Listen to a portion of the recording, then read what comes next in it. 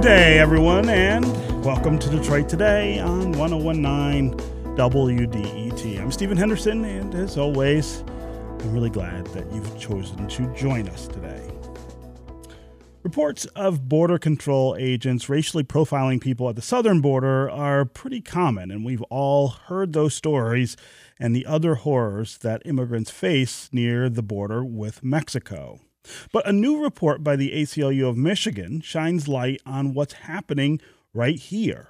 Although the border with Canada doesn't grab nearly as many headlines, this report says Border Patrol here also uses racial profiling to target people in Michigan. The ACLU of Michigan calls this the first ever investigation of Border Patrol's Michigan operations. It's based on thousands of Customs and Border Protection documents spanning 9 years, including records of more than 13,000 stops, which detail which police agency initiated the stop, the location of the stop, as well as the national origin and the skin tone of the person who was apprehended. Joining me now to talk about this riveting new report is ACLU of Michigan attorney Monica Andrade. Monica, welcome to Detroit Today. Thank you, Stephen. Thanks so much for having me on. So let's just jump right into it. What does this study tell us about racial profiling at the northern border of this country that exists here in Metro Detroit, and what conclusions should we be drawing from it? Yeah, of course. So there's three main data points that came out of the report. So Border Patrol operates far from the border. They engage in blatant racial profiling, as you said, and they're deeply entangled with local and state law enforcement agencies here in Michigan. I can go into more of those in detail. And so what happens in Michigan and what the data is showing is that based on Border Patrol's interpretation of what the 100-mile zone is, they routinely are stopping, they're searching and arresting people here in Michigan, including both U.S. citizens and permanent residents, in encounters that are unrelated to border enforcement at all. And let's talk about that 100-mile radius. I'm not sure a lot of people necessarily understand what kind of jurisdiction Border Patrol has on an international border. They think, well, it's just the border itself or the area right around the border. But as you point out, it's far more extensive. Explain to our listeners how broadly Border Patrol can patrol our streets and stop people and make arrests. Yes, so CBP claims authority under a statute to conduct certain warrantless searches within a reasonable distance of the border or from the border. And so that federal regulation that interprets this was issued back in 1953 with little deliberation, little review.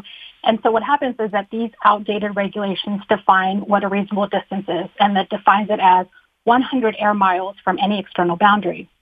But the agency is supposed to determine the reasonable distance by considering a variety of factors. But what happens in practice is that the agency is using 100 miles as the default and has failed to consider whether 100 miles is even reasonable. For example, in places like Detroit, where it's a major city that is next to an international border. Mm-hmm. And I think you're right. A lot of people would be shocked to know that Border Patrol considers the entire state of Michigan based on the way that they read the 100-mile zone, and even more shocked to find out that they live in a border zone. And what does that mean when you live in this border zone? What is it that the Border Patrol is empowered to do within that area?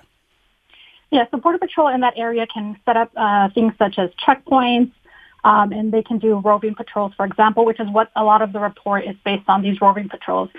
But what happens is that in practice, and as the report shows, Border Patrol routinely ignores or they misunderstand their limits of their legal authority in individual stops. And it results in a lot of violations of our constitutional rights. And so, back in the day, there was a lot of talk of this is a constitution-free zone, and that's not true. Border Patrol can argue that they're exempt from limitations, but they're wrong, and they still have to follow the Fourth Amendment. And how involved are local law enforcement agencies with this kind of activity? You made reference to that just a little earlier in the conversation, but talk about how deeply teamed up and involved local law enforcement is with Border Patrol in these efforts. Yeah, so what we learned from the data analysis is that our local, state, and our county law enforcement agencies are deeply entangled with Border Patrol. And so, for example, arrests that were first initiated by a local law enforcement agency being involved, so for example, a traffic stop, those make up almost half of the arrests of the data that was analyzed. And then another data point is that MSP, so Michigan State Police, is by far the largest law enforcement agency that is responsible for initiating these kinds of detentions, roughly about 37%, followed by Macomb County and then the Detroit Police Department. And when you say that these are the agencies that initiate these stops, in other words, they are pulling someone over and talking to them and deciding that there is a Border Patrol issue or an immigration question and getting Border Patrol involved? So, Stephen, that's where some issues arise. The two main reasons why Border Patrol is being called by MSP or any local law enforcement agency that is involved, the two reasons that are being cited are identification assistance and translation assistance. But the data there is also troubling. For example, in more than 30% of cases that involved identification assistance, the individuals were presenting some form of valid ID, but Border Patrol was still called anyway. And then for translation assistance, the data there shows that in the 26% of cases that involved a Border Patrol agent being called to provide this translation assistance, not a single case involved people who spoke any other language other than Spanish. And so it appears to us, and the data strongly suggests, that these are just being used as cover to hold people to then call Border Patrol. Yeah. I'm talking with Monica Andrade. She is an attorney with the ACLU of Michigan. We're talking about a new report that suggests very strongly that Border Patrol here in Michigan, along the border with Canada, is indulging in the same kind of racial profiling that we are familiar with hearing about at the southern border with Mexico. We're talking about what that means for us who live here in Michigan, how extensive the Border Patrol powers are here in Michigan, and what that means for people who are not just immigrants, but also U.S. citizens. As always, we would love to hear from you as well. What do you think about interactions with Border Patrol here in Southeast Michigan? I know a lot of people have interactions with Border Patrol here. I've been pulled over by Border Patrol before in Southwest Detroit. Have you experienced something that you would call racial or ethnic profiling? What do you think needs to happen to address this issue of profiling or harassment by the Border Patrol? And give us a call and let us know how involved you think local law enforcement should be with helping Border Patrol in this regard. The ACLU report finds a lot of crossover between a number of local police agencies and that federal agency. As always, the number here on the phones is 313-577-1019. That's 313-577-1019.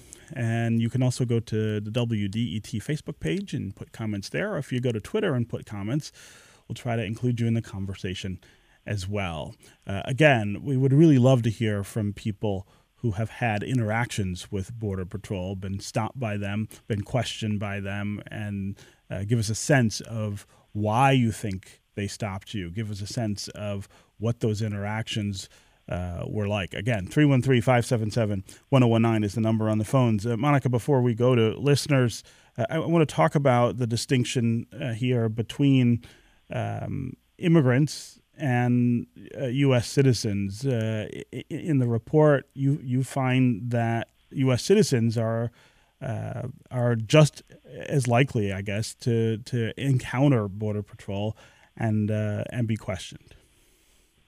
Yeah, absolutely. What the data shows in the report is that actually 1 in 3, one-third of individuals stopped were U.S. citizens. And so it's not just impacting our undocumented community. And then another 12% that were stopped were here lawfully. And so in other words, half of those stopped by Border Patrol were either U.S. citizens or they were non-citizens who are lawfully present in the country. And really the only reason they were pulled over is because of the color of their skin, and based on that they become suspect. Yeah. And in general, would you say that the goal of this is some form of harassment? I mean, in other words, is there no real grounding for the Border Patrol to be stopping as many people as they are and asking them these questions, or becoming involved in as many stops that other police agencies initiate other than to send a message to immigrants, legal or otherwise, that they're unwelcome here in Southeast Michigan? I think that's right, Stephen. If we just only look at, for example, the mission of Border Patrol here in Michigan, and that mission is to police the U.S.-Canadian border. But the data there shows that only 1.3% of people that the agency arrested initially enter without authorization from Canada. And of those that were arrested while entering from Canada, 50% were Canadian citizens and 20% were from another a European country. And so in other words, even though the majority of people that are trying to enter Michigan without authorization are from Canada or other European or European countries, the records show that somehow Border Patrol targets its enforcement efforts on people of color who did not even enter the U.S. from Canada. Again, 313-577-1019 is the number on the phones. That's 313-577-1019. Let's go to Ed in Detroit. Ed, welcome to the show. There are serious problems with the 100-mile rule, and it may very well be time for the federal courts to take a look at that and determine whether it's still a reasonable distance today compared with when the rule was adopted, was first supported by the courts. One of the problems is the courts accepted the Border Patrol's argument that they needed checkpoints to defend the immigration laws. And the court said these checkpoints should only be for the limited purpose of determining whether a person has a right to be within the United States. Over the last more than a half century now, these checkpoints have morphed into general law enforcement checkpoints where you will have state and local police looking for things that have nothing to do with whether you're lawfully in the U.S. It'd be wonderful if the ACLU could find a good case to take to the federal courts to see whether the courts are still willing to live with the decisions they made decades ago. Ed, I really appreciate the call and the observation and the questions there. Monica Andrade, what do you make of what Ed's saying here? Yeah, I think that's right. Ed, thanks so much for calling in. The ACLU has documented numerous cases of abuse by Border Patrol and filed lawsuits to get more information about specifically what Ed is talking about, the checkpoints. Our report covers a lot of the roving patrol, so just Border Patrol agents roaming around our neighborhoods. But given Border Patrol's lack of transparency and accountability, and as Ed mentioned, in the absence of any type of oversight, there's still a lot that we don't know about the impact of these types of enforcements. And so part of the recommendations that we asked for in the report is calling for this administration to fundamentally reform the agency. And additionally, we want to see the outdated regulations that we're talking about, the 100-mile zone regulations, they need to be limited to keep Border Patrol out of our communities. And so, for example, one thing that can happen or should happen is that the Department of Homeland Security, they really need to hold public meetings to get public input on what distance is reasonable. I think ultimately our position is that if a regulation that outlines Border Patrol's authority affects Detroiters and affects Michiganders, that authority needs to take into consideration the impact on residents that live in border communities like Detroit. Yeah. Again, 313-577-1019 is the number. On Twitter, Big Neo asks, what has to happen to give the Border Patrol authorization to stop someone? Does some kind of traffic violation have to happen, or do they have free reign to detain people? It's a great question, Monica. How does that work? Yeah, so in order for a Border Patrol agent to pull someone over for the purposes of an immigration investigation, they have to have what is called a reasonable suspicion. That's the standard. But the records show that a lot of times Border Patrol agents are citing these arbitrary and nonsensical reasons why they're pulling people over, and they're using them as a pretext to pull people over. So, for example, and I keep getting in the numbers here, but for example, in 19.2% of stops, the fact that a person was speaking Spanish or some other foreign language is what's used as a basis to meet this reasonable suspicion. And in 76% of cases, what the Border Patrol agent does is that they cite a person's alleged reaction to having seen that agent or the Border Patrol vehicle. But what we see over and over and over again in the data is that boilerplate language is being used by Border Patrol. And so what they do is over and over again, we see individuals being described as, for example, the person was appearing rigid. They were staring straight ahead, which we hope everyone does when they drive. They looked at or acknowledged the Border Patrol agent, or they didn't look at or acknowledge the Border Patrol agent. And so again, in other words, either looking at the agent or not looking at the agent is viewed as suspicious. And then in other records, some of the templated language simply cited the fact that a vehicle is registered to a woman. And so ultimately, the message that the data sends is disturbingly clear. If you are Black, if you're a person of color, any reaction to the sight of Border Patrol or a agent or a vehicle is going to be deemed suspicious and used to justify a traffic stop, and it shouldn't be that way. Again, 313-577-1019 is the number here on the phones. Let's go to Sophia in Hamtramck. Welcome to the show. Hi, Stephen. Hi. I was explaining that what happened to me was several years ago before you needed an enhanced license to cross the border into Canada. And my brother and his wife are in town from Arizona, and she was born and raised in Mississippi. She's one of the Mississippi Delta Chinese population. And so we went to dinner, we came back, we were asked our citizenship, and then we were told to park the car and come inside. And, they asked, where we were born, and actually they asked her first. Where were you born, where did you go to high school, and then asked the same of myself and my brother. And they did let us go, but my brother was very angry because he said we were just profiled because Lisa's Chinese. Yeah. Wow. And can you give us a sense of just how that felt? Just the violation that I imagine that you felt at that moment. It was really odd. It was, we couldn't understand why we were being asked to pull over in the first place. And then as we left, when my brother said Lisa was just profiled, that's when it hit me like, oh, wow, that is just what happened. And it's very disconcerting. It's unsettling. Yeah. Especially now, looking back on that, and right now, Lisa doesn't go anywhere unescorted because of the anti-Asian sentiment right now. So. Sure. Yeah. Sophia, I'm really glad you called and shared that story. I think, whether you are being profiled or you're with someone who's being profiled, I think there is a real effect on your outlook in terms of your place in this country when that happens. Again, thanks very much for the call and the comments. Let's go to Dan in Grosse Pointe. Dan, welcome to the show. Hi, Stephen. Hi. A few years back, I live in Grosse Pointe Park, and I was driving down by the Riverside Park there where there's the one large park and then the place where everybody goes fishing. Just going down there, and I always check things out, see how things are progressing.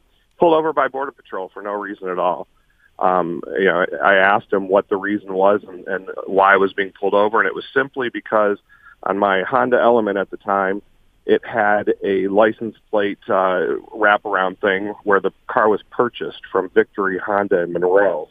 So he said I was being, it was suspicious, and there was drug running from the Toledo area to Detroit, and he thought I was running drugs. And I said, well, if you simply would have ran my license plate, you would have seen I live right here in Grosse Pointe Park. So why am I being stopped? I can't even go to my own parks in the area without being harassed.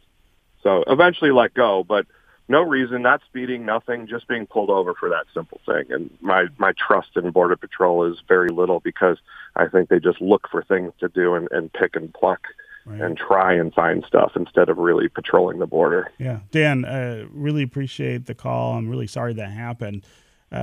Monica, is this a type of drag-netting that the Border Patrol are engaging in, the kind of, broad net being cast in order to just kind of catch random people without a focus on real wrongdoing? Yeah, Stephen, I think so. If we look at the just the mass growth that the agency has had in the past 2 decades, it's pretty phenomenal. For example, in the Detroit sector, the number of agents has gone from 35 agents back in the year 2000 to about 404 in 2019. And so what we realized is that that's a 1,054% increase. And so by far, that's the largest rate of growth of any Border Patrol sector in the country. And so what you have is a whole bunch of Border Patrol agents that don't really have anything else to do. And what they're doing is they're terrorizing communities. Again, 313-577-1019. Let's quickly take Rob in Detroit. Rob, welcome to the show. Hi, Stephen. How are you? I'm good. So my story has to do with, it's a little bit off topic, but it's about the Border Patrol's response at the airport. Yeah, go ahead, Rob. Is from China, and you go through the immigration first, right, and then you go after that through Customs and Border Patrol. So we had already gotten through immigration, and we are now standing with people who were either citizens, they had U.S. passports, or had a green card, were permanent residents of the U.S. And the Customs and Border Patrol agents standing there were not just asking questions that were out of line, but were truly nasty about it and really mean to people. What are you doing here? What's your purpose in this country? And I'm not done with you. And, pointing them over to get their bags inspected. And meanwhile, my girlfriend and I are walking towards them, and we're white, and they just wave us through. And so I think it speaks to a cultural problem with Customs and Border Patrol, not just this radius that they have to deal with, but they had a clear issue with people entering this country from another. Wow, Rob, I really appreciate the call and your explanation of what you saw. Monica, I wonder if you could talk briefly about what you think some of the solutions are to what we're seeing here. Yeah, of course, Stephen. So I think I can split that off in two ways. So I think first at the national level, and then some recommendations at the local level. And so I think at the national level, as I said earlier, we have to call on this administration to fundamentally reform the agency. As everyone who's called today has shown, is that we need a reduction in Border Patrol agents. They're being abusive here in the Detroit sector and in other areas. And so we really need to reform the agency. And we also got to get rid of these outdated regulations to limit the Border Patrol to the immediate bordering, to get them out of our communities. And then at the local level, based on the data that we saw, state and local law enforcement agencies need to end their entanglement with Border Patrol. There is absolutely no reason why a local police should be involved with Border Patrol at all. There's no reason why they should be doing federal immigration enforcement. And they also need to end discriminatory policing practices. For example, when it comes to the translation services, as I was talking about earlier, again, there's no reason why state and local law enforcement agencies shouldn't have access to internal and independent translation services instead of calling Border Patrol. And then another solution that we call for in the report is to going back to pre-2008 and restoring driver's licenses for all. And that simply would make law enforcement's job immensely easier for identification purposes. If one of the reasons that local law enforcement agencies are citing for calling Border Patrol, let's fix that. Let's get everyone driver's licenses. And local law enforcement agencies should be able to identify a Michigan driver's license. And then I think finally, which points to what everyone is talking about, we need to know what's going on. We can't hold governments accountable and these agencies accountable if we don't have the data. And so we need to establish comprehensive public data collection processes to ensure that transparency and that there is accountability with an agency like this. Yeah.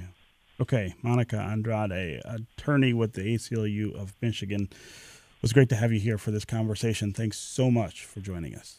Thank you, Stephen. Mm-hmm.